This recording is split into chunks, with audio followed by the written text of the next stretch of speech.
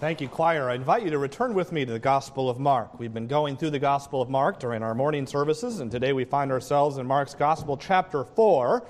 There can really be no portion of Scripture that is more precious to the believer than a study of any one of the four Gospels, because in that study, we get to learn about the supremacy, sufficiency, and even saviorhood of our Savior. We find ourselves in Mark's Gospel again this morning, Mark chapter 4. In a moment, we'll be reading verses 21 through 25, which is in the midst of a cluster of parables. If you were with us last week, we looked at verses 1 through 20, which is commonly called the parable of the sower, and we explained as best we could that that's probably not the best description. The best description would be to call it the parable of the soils. The sower stays the same in the entire parable, as does the seed for that matter. But the soil we see, there are four different kinds of soil. So this is the parable of the soils in verses 1 through 20. In verses 21 through 25, the verses we're about to read, gives us another parable. This is commonly called, correctly so this time, the parable of the lamp. Now I had thought initially, at the end of our study of the parable of the soils, it would be possible to go on down into the last verses of this chapter in one bite-sized chunk. But when I began to study it, I realized that we need to maybe come at this from a different and slower pace. So we're going to be in just the parable of the lamp this morning, and next week we'll actually do the sermon I had prepared for this Sunday. Next week I had to prepare a different one for this particular Sunday. It's coming from Mark chapter 4, beginning then in verse 21. Mark chapter 4, beginning in verse 21. And he said unto them, Jesus again is still talking, is a candle brought to be put under a bushel or under a bed, and not to be set on a candlestick? Though there is nothing hid which shall not be manifested, neither was anything kept secret, but that it should come abroad. If any man have ears to hear, let him hear. And he said unto them, take heed what ye hear. With what measure ye mete, it shall be measured to you, and unto you that hear shall more be given. For he that hath, to him it shall be given, and he that hath not, from him shall be taken away even that which he hath. Now, as disciples of Jesus Christ, we are to be those who are dutifully bound to the truth. In fact, the very word, disciple, means one who is a learner. And specifically, a disciple of Christ is one who is a learner of the truth. That is what a disciple is. He or she is one who traffics in the truth. A disciple is one who is a listener to the truth, learning the truth, living the truth.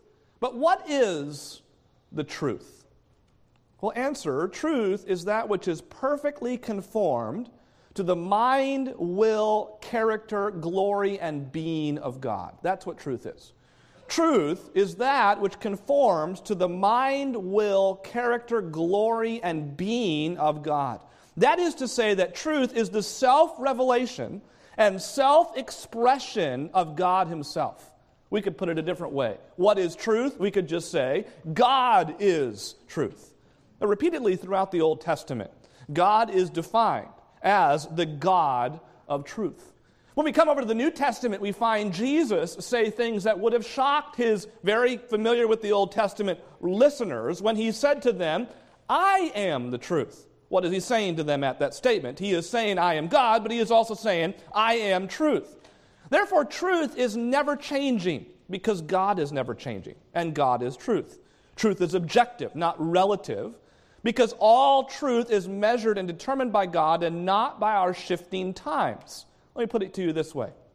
Truth is reality, and everything that is not of the truth has no reality whatsoever. Truth is the way things really are, both in eternity, both now and forever, both in heaven and on earth, concerning every area of life. The truth is what disciples then are all about. And I give that introduction to you because our culture looks to define, or we could say redefine, truth, which you cannot do since truth is tied to eternity, tied to God himself. Truth does not, has not, and never will change. Concerning what it is to be a disciple, then, Jesus would say, you shall know the truth, and the truth shall make you free. Every true disciple is one who has come, then, to embrace truth and is growing in truth, and it is the truth that sets them free from the course of the world who would fight against that truth. We have no time, then, for opinions in this church. We are rooted and grounded in truth because we are gathered as disciples, and disciples are gathered as truth seekers. Now, that is exactly what motivates Christ, and it should motivate us as well.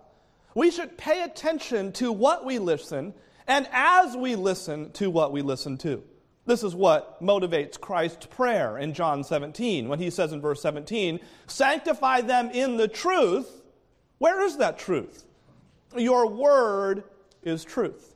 Sanctification, which is a growth in God and to his holy purposes, is brought about in our lives by the truth. And only as we grow in the truth are we enabled to grow in godliness. In fact, we cannot even worship God apart from truth.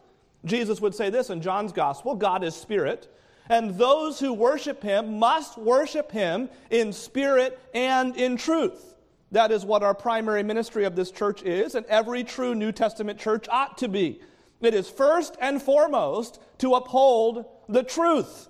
I'm not engaging with you in Caleb's opinions of the text or your debate about the text. We are looking at the text. What does the text say? And that's what we say the text says.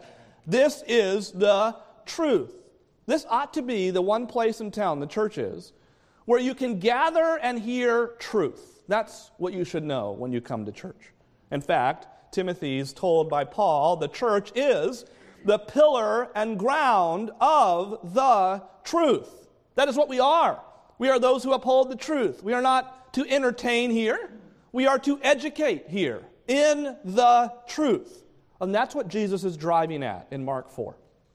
Everything in these parables revolves around truth. Let me review it to you again. These are parables about the truth. Parable number 1, the parable of the soils, the focus is upon the sowing of the truth into the hearts and lives of people. That's the focus. And the parable we're looking at now, parable number 2, the focus is upon the ministry of that same truth. And yet, as we mentioned last week, it is a sobering thought to realize this truth about truth. We can hear the truth, real truth, and still have it have no effect on our lives at all.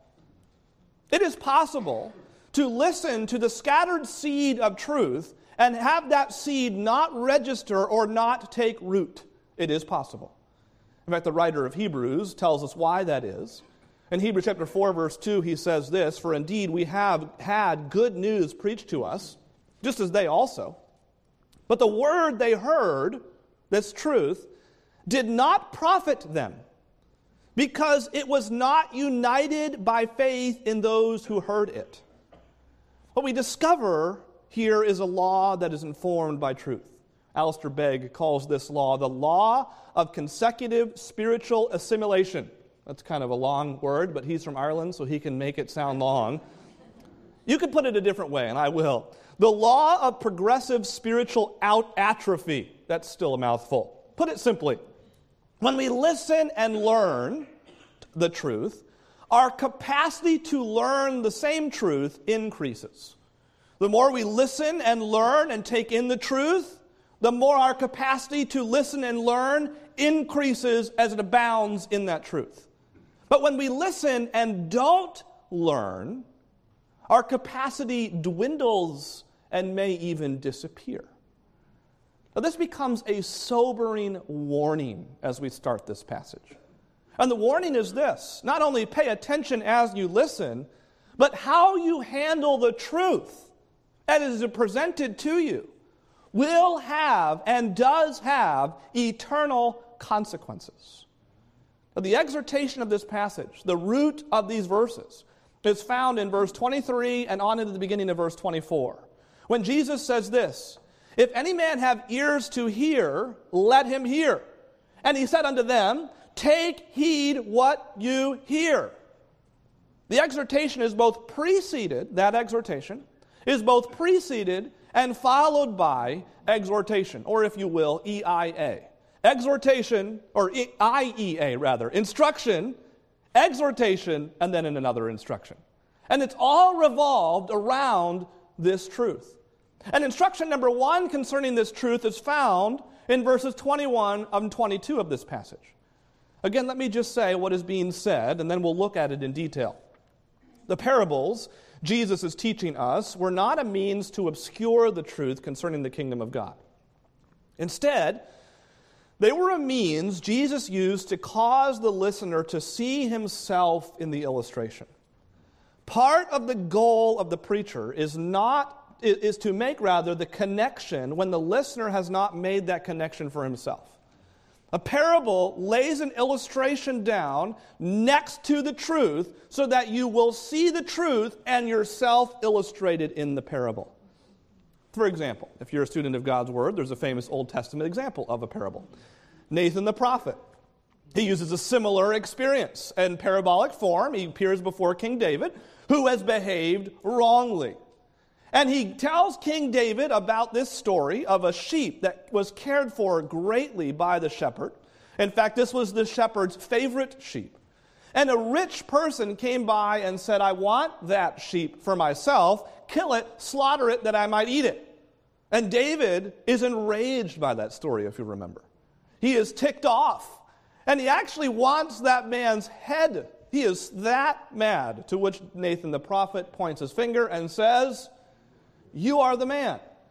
The illustration was, what you did with Bathsheba is wrong. You are the man. Now, what we're discovering is that Jesus has been using these parables as a kind of filter. Some will hear this story and find that it's a really good story, like Aesop's fables. But others will see this story and they will be able to see themselves in that story. You are the man. Hence the distinction we are going to see between those who just have ears and those who have ears to hear. There is a difference. And so Jesus asks a question as he begins this story that's really intended to make his listeners smile. The big debate you often hear is whether or not Jesus had humor. I think it's hard to deny that Jesus definitely had humor in many of his statements. There was an undertone of humor, even sarcasm. And in this one, I think Jesus would have anticipated that his listeners would have cracked a small smile as he asked this question. Is a lamp brought in to be put under a basket or under a bed and not on a stand? Even children would say, you don't light candles to put them under baskets or under beds. If your bedroom were dark and you were to get a lamp only to hide it under something, we would think there's something wrong with you. Maybe you're trying to burn your house down. That would be very silly. It would be strange. Of course, you light your candle to put it on a lampstand. Now, this is a parable as well. It's a short one, but it's still a parable. The parables were more than simply the extensive statements of Jesus, but they were also these little anecdotal statements. And here, Jesus uses a pithy statement in order to make a point. This pithy statement certainly elicited a smile or perhaps even a chuckle. But like a good teacher, Jesus wove in this kind of sarcastic comment to make an explanation or to give an explanation that's intended to make you think. Jesus gives an explanation to make you think. This certainly is better than making you grimace, right? What then does Jesus want us to think about? Answer: Jesus wants us to think about the implication of that little smile that you just had. For nothing is hidden, he said, except it to be made manifest, nor is anything secret except to come to light. Now, what is this lamp? Well, Jesus is ultimately the lamp that lights our path, and this is His Word. Jesus hasn't come as a lamp to be hidden under a bed. Jesus hasn't come as a light to be cloaked in darkness. And people think for a moment that in his use of parables that he is putting blankets over his lamps. They are mistaken. Jesus is pointing out that it would be wrong to conclude that Jesus has been brought to earth, the kingdom of God is near in the purpose of Jesus, or in the plan of Jesus, and this kingdom of God is near only to be concealed. That would be wrong to conclude. And the contrast in this instruction is the contrast between the present, what they see now, and the future. What the listeners saw of God's kingdom right now didn't fit their expectations. The Jewish people had an understanding that when Messiah came, he would establish a kingdom. They brought to that understanding all kinds of ideas, which would now have confused them as they looked at Jesus. They didn't see him riding on a great white steed, wearing some pristine armor and fighting off the Romans. Instead, they saw him as a simple carpenter from Bethlehem, and that would have confused them at the present. But what the listeners heard was speaking of a future kingdom. This parabolic form was veiled, not in order that people would not get it, but that in order when they do get it, they would really understand it. Every time we listen to the Bible read, we need to realize that what was secret was then revealed to his disciples. And only by faith, then and now, would anybody recognize the Son of God in this carpenter from Nazareth. He's the light. Boy, at first blush, that doesn't look like much of a kingdom. But he's the light. If you can slip on your pair of first century sandals and think back for a moment, how were they going to come to the conclusion, any of this crowd, that Jesus is the Son of God? What about him screamed Messiah? Well, the truth is, you can't come to that conclusion except by faith. How could someone standing there on Calvary one day conclude that the one dying on the cross and disfigured is actually the Messiah in all of his fullness? How could you come to that conclusion? Answer: only by faith. And today, when Jesus is presented in our 21st century in all the philosophical and cultural milieu, which essentially embraces that no one can claim objective truth, how can Jesus be presented and then embraced as truth? Answer: only by faith. We read this in the Bible, and it says in 1 Timothy, "For there is one God, and there is one mediator between God and man, the man Christ Jesus." This does not fit with contemporary notions. How could a person ever come to believe and trust in that Jesus? Answer: only by faith. And we see this Sunday by Sunday as we look at various responses to the read and preached word. Folks sit side by side and hear the same passages, process the same information, but have completely different responses. How can that be? Well, we can hear the truth and still not have it impact our lives. Islam today has a place for Jesus. One of their prophets is Jesus. But it is a blasphemy to the Muslim mind that a prophet would be hanged on a cross. And yet this is the absolute center of Christianity. This is not a marginal discussion. This is a radical distinction. Embrace this, or you embrace your doom. One day the sower will come as the harvester. And how you handle this truth will have eternal consequences. So pay attention as you listen. But there's a clear exhortation. There's a clear command. There's something that instruction is meant to drive you to. And the exhortation of this passage in verses 23 through 24a emerged from the instruction. Just as I had two subpoints under instruction number 1, I have two under this exhortation. And what we understand is that truth beckons you to use your ears. Notice what he says in verse 23. If any man has ears to hear, what is he supposed to do with them? Let him hear. By the way, Jesus has already said this in verse 9. He that hath ears to hear, let him hear. He's repeating this. Ask any growing child if they have ears, and they will be able to point to them. But the real question is whether or not those ears are decorations or they are meant to accomplish something. Listen, I am not a school teacher, though I have taught children, but I know, because I had teachers, that every good school teacher somewhere along the line is going to say to their classroom, use your ears, right? What does she mean? That you don't have them? No. She's not saying, put on your little ears. They're already there. She's talking about processing that information so that you are actually thinking about it. So what Jesus is saying here, he's not simply saying listen, is he? He's not just simply saying hear. Jesus is saying hear in a certain way, is what he's saying. This is a solemn call to perceive the significance of what has been veiled in the parable. This is a solemn call to lay hold by faith onto what Jesus is conveying in his teaching concerning the kingdom of heaven. And this is what he's already said back in chapter 1. The time is fulfilled. The kingdom of God is at hand. Repent and believe the gospel. This is what Jesus did and has been teaching everywhere he goes. It's almost like you could say, if there was a phrase that he began every gathering with, this was his phrase. And now he's saying, listen, ponder what I am telling you. This is the person who says, Jesus, you have come to be king, be my king. That's using your ears to hear. This is more significant in the parables when it's conveyed even on the surface. The benefit of the instruction of Jesus through parables is to get you to process this. God does not lead you to salvation by bypassing the central processing units which reside between your ears, your head.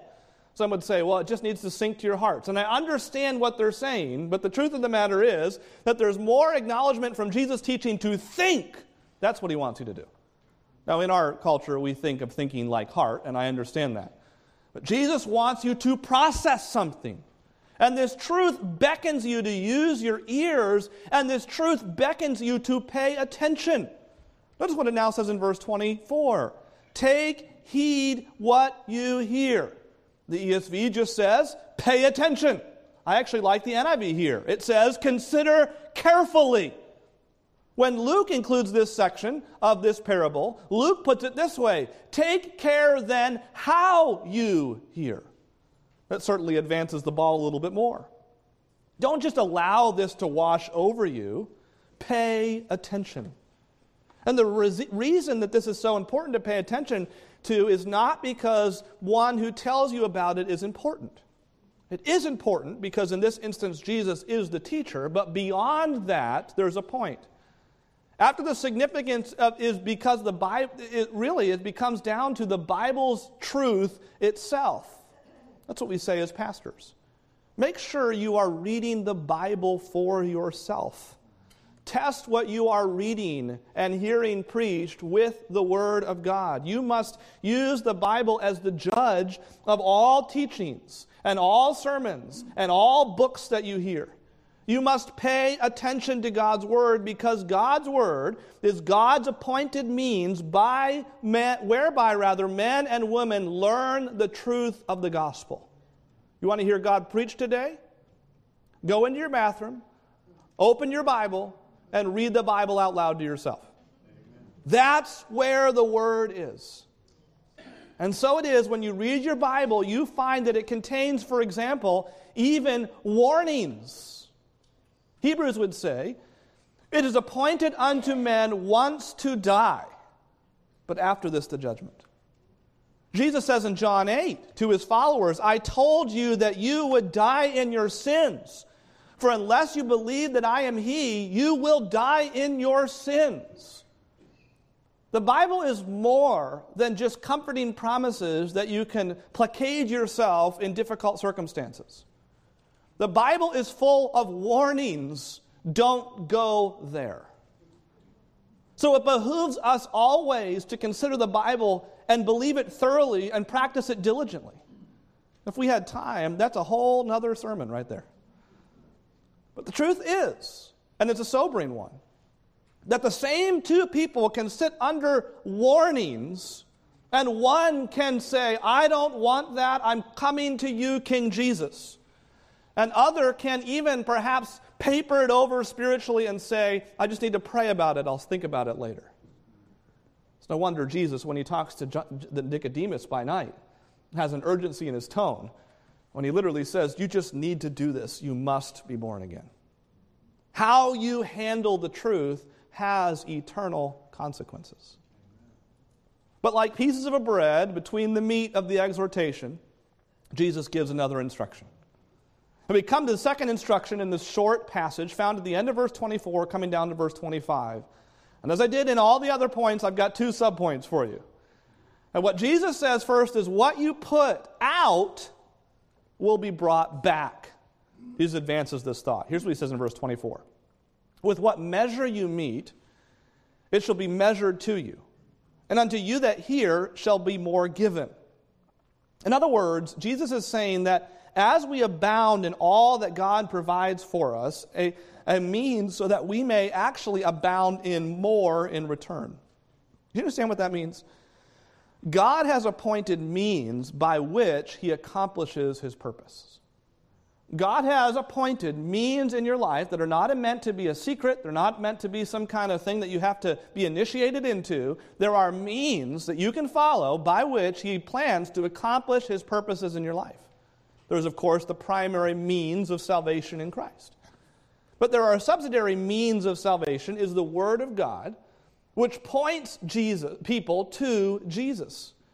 Therefore, God has appointed that the means of His grace will be brought to bear upon your life. And as more of these means are brought to bear on your life, you will find yourself abounding in truth. What are these means? Well, this is why He gave us communion. That's a means, so that we will not forget what happened on the cross. That's what He wants of us. That's actually why He gave us suffering, so that we not begin to take life as if it's a walk in a park or a bowl of cherries. He gave us suffering. That's why He gave us Christian fellowship. That we won't think for even one moment that we can do this by ourselves. That's why He gave us prayer, so that we may be pressed to speak earnestly to the God who listens. That's why He gave you His Bible, so that you may better know about God. This is our means whereby God has chosen to accomplish His purpose in our lives. And if our response to those means is just superficial and casual, it will prove to be of no ultimate value. Realize there are two ways to read an instruction manual. You've done this. You get a piece of IKEA furniture, and immediately your heart sinks because you really don't want to do that, right?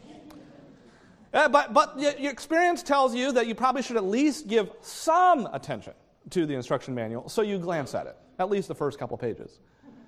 And then you get into the actual construction of a three-legged stool, which should just be simple. And there's like some extra piece that's just hanging out there, and you're like, but I read it. But in reality, you didn't really read it, right? You glanced at it. It wasn't very valuable to you if you're now confused. I use that illustration because there are really two ways that I could come to any one of those means. I could come to the Word of God and read it, but it won't be all that valuable to me in one sense if I don't really dwell on it. I could gather with my brothers and sisters in Christ because that's what you're supposed to do on Sunday and leave, I guess, refreshed, but not in the realest of senses if I've never actually exercised my spiritual gift with my brethren on that particular gathering. I could come to communion a little bit later and know exactly what's going on, but not actually abound in what God is doing. And what Jesus says is that as you pour in, it will abound more. Is this not the same revival promise of the book of James? Draw nigh to God, and He will draw nigh to you. What you put out will be brought back, and what you put up will be brought back. This brings us to the final but very important instruction in verse 25. For to one who has, more will be given. And from the one who has not, even what he has will be taken away. And we're back again to the assimilation or atrophy picture.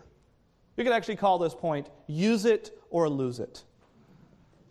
I thought for a very brief moment about bringing a 25-pound weight up here as a closing illustration. And then I thought for a moment, I've been sick for the last few weeks, and it would be rather embarrassing if I couldn't pick up that 25-pound weight. But you're a bright group.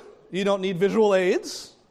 But as in the physical realm, so in the spiritual realm. That's what Jesus is saying. If you've never exercised your physical arms, you'll be walking around like a human pipe cleaner. It's just not going to do much for you. You say, yes, Caleb, we see that every day when you preach. I get it.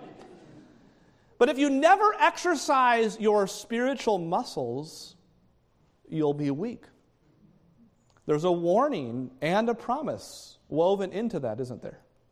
The warning, here we discover why it is that so many derive such little benefit from the hearing of the Word of God. It's because they sit under the gospel message and regard it as an exercise that they don't want to pick up that weight. And they walk out the door Sunday after Sunday, never changed and never growing.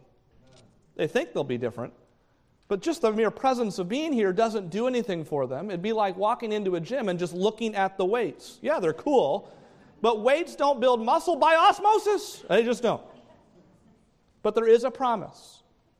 And the promise is that whoever has worked out will be given more. Our capacity to receive will be increasing. Lord Jesus, you could say, speak to me through your Bible in a way that I fully understand. And as you do, the capacity to receive will increase. But what's this about? Use it or lose it. I thought we plainly taught that you can't lose your salvation. Well, the story is plainly that you use your salvation. God does not keep us apart from the means of grace. He keeps us tied to the means of grace. The story of this parable is clearly connected to the parable of the soils. What he's saying is, those who don't use it and thereby have no growth are one of the other three forms of soil. There was no root. So don't go to church and cherish to yourself some silly notion that you may go as you please and do as you want and pay scant attention to the Bible. That's silly. Don't go about thinking that you're okay if you don't believe the Bible thoroughly. You either believe all of it or you believe none of it. Don't be so naive to presume that it'll just be in the finish line that God will let or not say you're actually saved. Don't be so naive. Don't do that and somehow convince yourself that all is well with your soul if it's not. Because we can hear the truth, we really can, and have it have no effect on our lives whatsoever. Jesus did not insist upon this truth because this truth was irrelevant. Jesus insisted upon the use of this truth because truth is vital. God saves us through this truth, and by this truth, He grows us. God keeps us through this truth, and by this truth, He grows us. God doesn't save us or keep us apart from this truth. And for those who'd say, well, I filled out a cool VBS card, and Mom and Dad said I was saved back in the day, it has nothing at all to do with saying the right kind of prayer. It's what you believe in your heart. And that's a challenging warning. Because there may be some in this room who have loved ones who claim to be saved, haven't darkened the door of a church in years, not just this one, anyone. You should be burdened for their soul. Those that do not cling to the means of grace that God has so clearly given to us cannot rightly say they even have grace. This is what this parable is saying. And it's not just about church either, friend. Lest you and I think that because we got dressed up this morning, and it wasn't as hard to get out of bed because you got an extra hour of sleep anyways, and we're good because we came to church and we now exercise the means of grace, lest we be so naive to think that, let me encourage you by letting you know that is not the only means of grace. You can still come to church and not be saved. Are you in God's Word? Not just on Sunday, but the rest of the week, because Christianity isn't a Sunday thing, right? It's all the time. Are you in communication with your Heavenly Father through prayer because He wants you to talk to Him? If there's no spark in your life, get that right now. You say, Pastor Caleb, do you know if I'm saved? Nope, I don't. That's between you and God. But you say, what if I'm doubting? I'll tell you what you do if you're doubting. Don't doubt. Run to God. God also did not save you to put you in a two-pronged heart or one side of the fence and then the other, and you wrestle at night thinking, if I died right now, I'm not sure if I go to heaven. That's not what God wanted you to have. God saved you to give you life, and to give it to you abundantly. So if you're doubting, listen to what Jesus says. If any man have ears to hear, let him hear. And He said unto them, take heed to what you hear. How you handle the truth will have eternal consequences. Because ultimately, as our title of our series suggests, this is not my story. This is His story. Let's pray. Lord, we thank you so much for your word. Lord, we thank you for the instruction and exhortation that has been given to us from this passage. Lord, as a church family, we are now preparing our hearts for communion. And this message certainly ties in line with what God would have us to do, to be carefully examining ourselves, and so much the more as we see the day approaching, gathering with other believers, that we would remember what you have done for us on the cross. But Lord, this faith is not a throwaway to us. It ought to be the very central part of our being and practice and lifestyle. Lord, we're thankful that you can use illustrations to make it very clear that saved people weren't just saved to be put under a bed or under a bushel. They were saved to be bright lights for a God who lit them. Lord, we pray that if there is any in this room who are unsaved, or perhaps they're doubting, that today would be the day of their salvation, and they would be assured, perhaps, that you do save. Lord, we're thankful for those who are saved. May we, as those who do believe in salvation and our own salvation, be moved, perhaps to tears, to cry out to God to save more souls, because the fields are indeed white unto harvest. With every head bowed and every eye closed, would you stand with me? The instruments are going to begin to play. The song is entitled, Search Me, O God. It's certainly our invitation at the end of our message this morning. But it also, I pray, would prepare your hearts for communion. Search me, O God, and know my heart today. Try me, O Savior. See if there be any wicked way in me. Would you prepare your hearts for what we're about to do by partaking in communion together?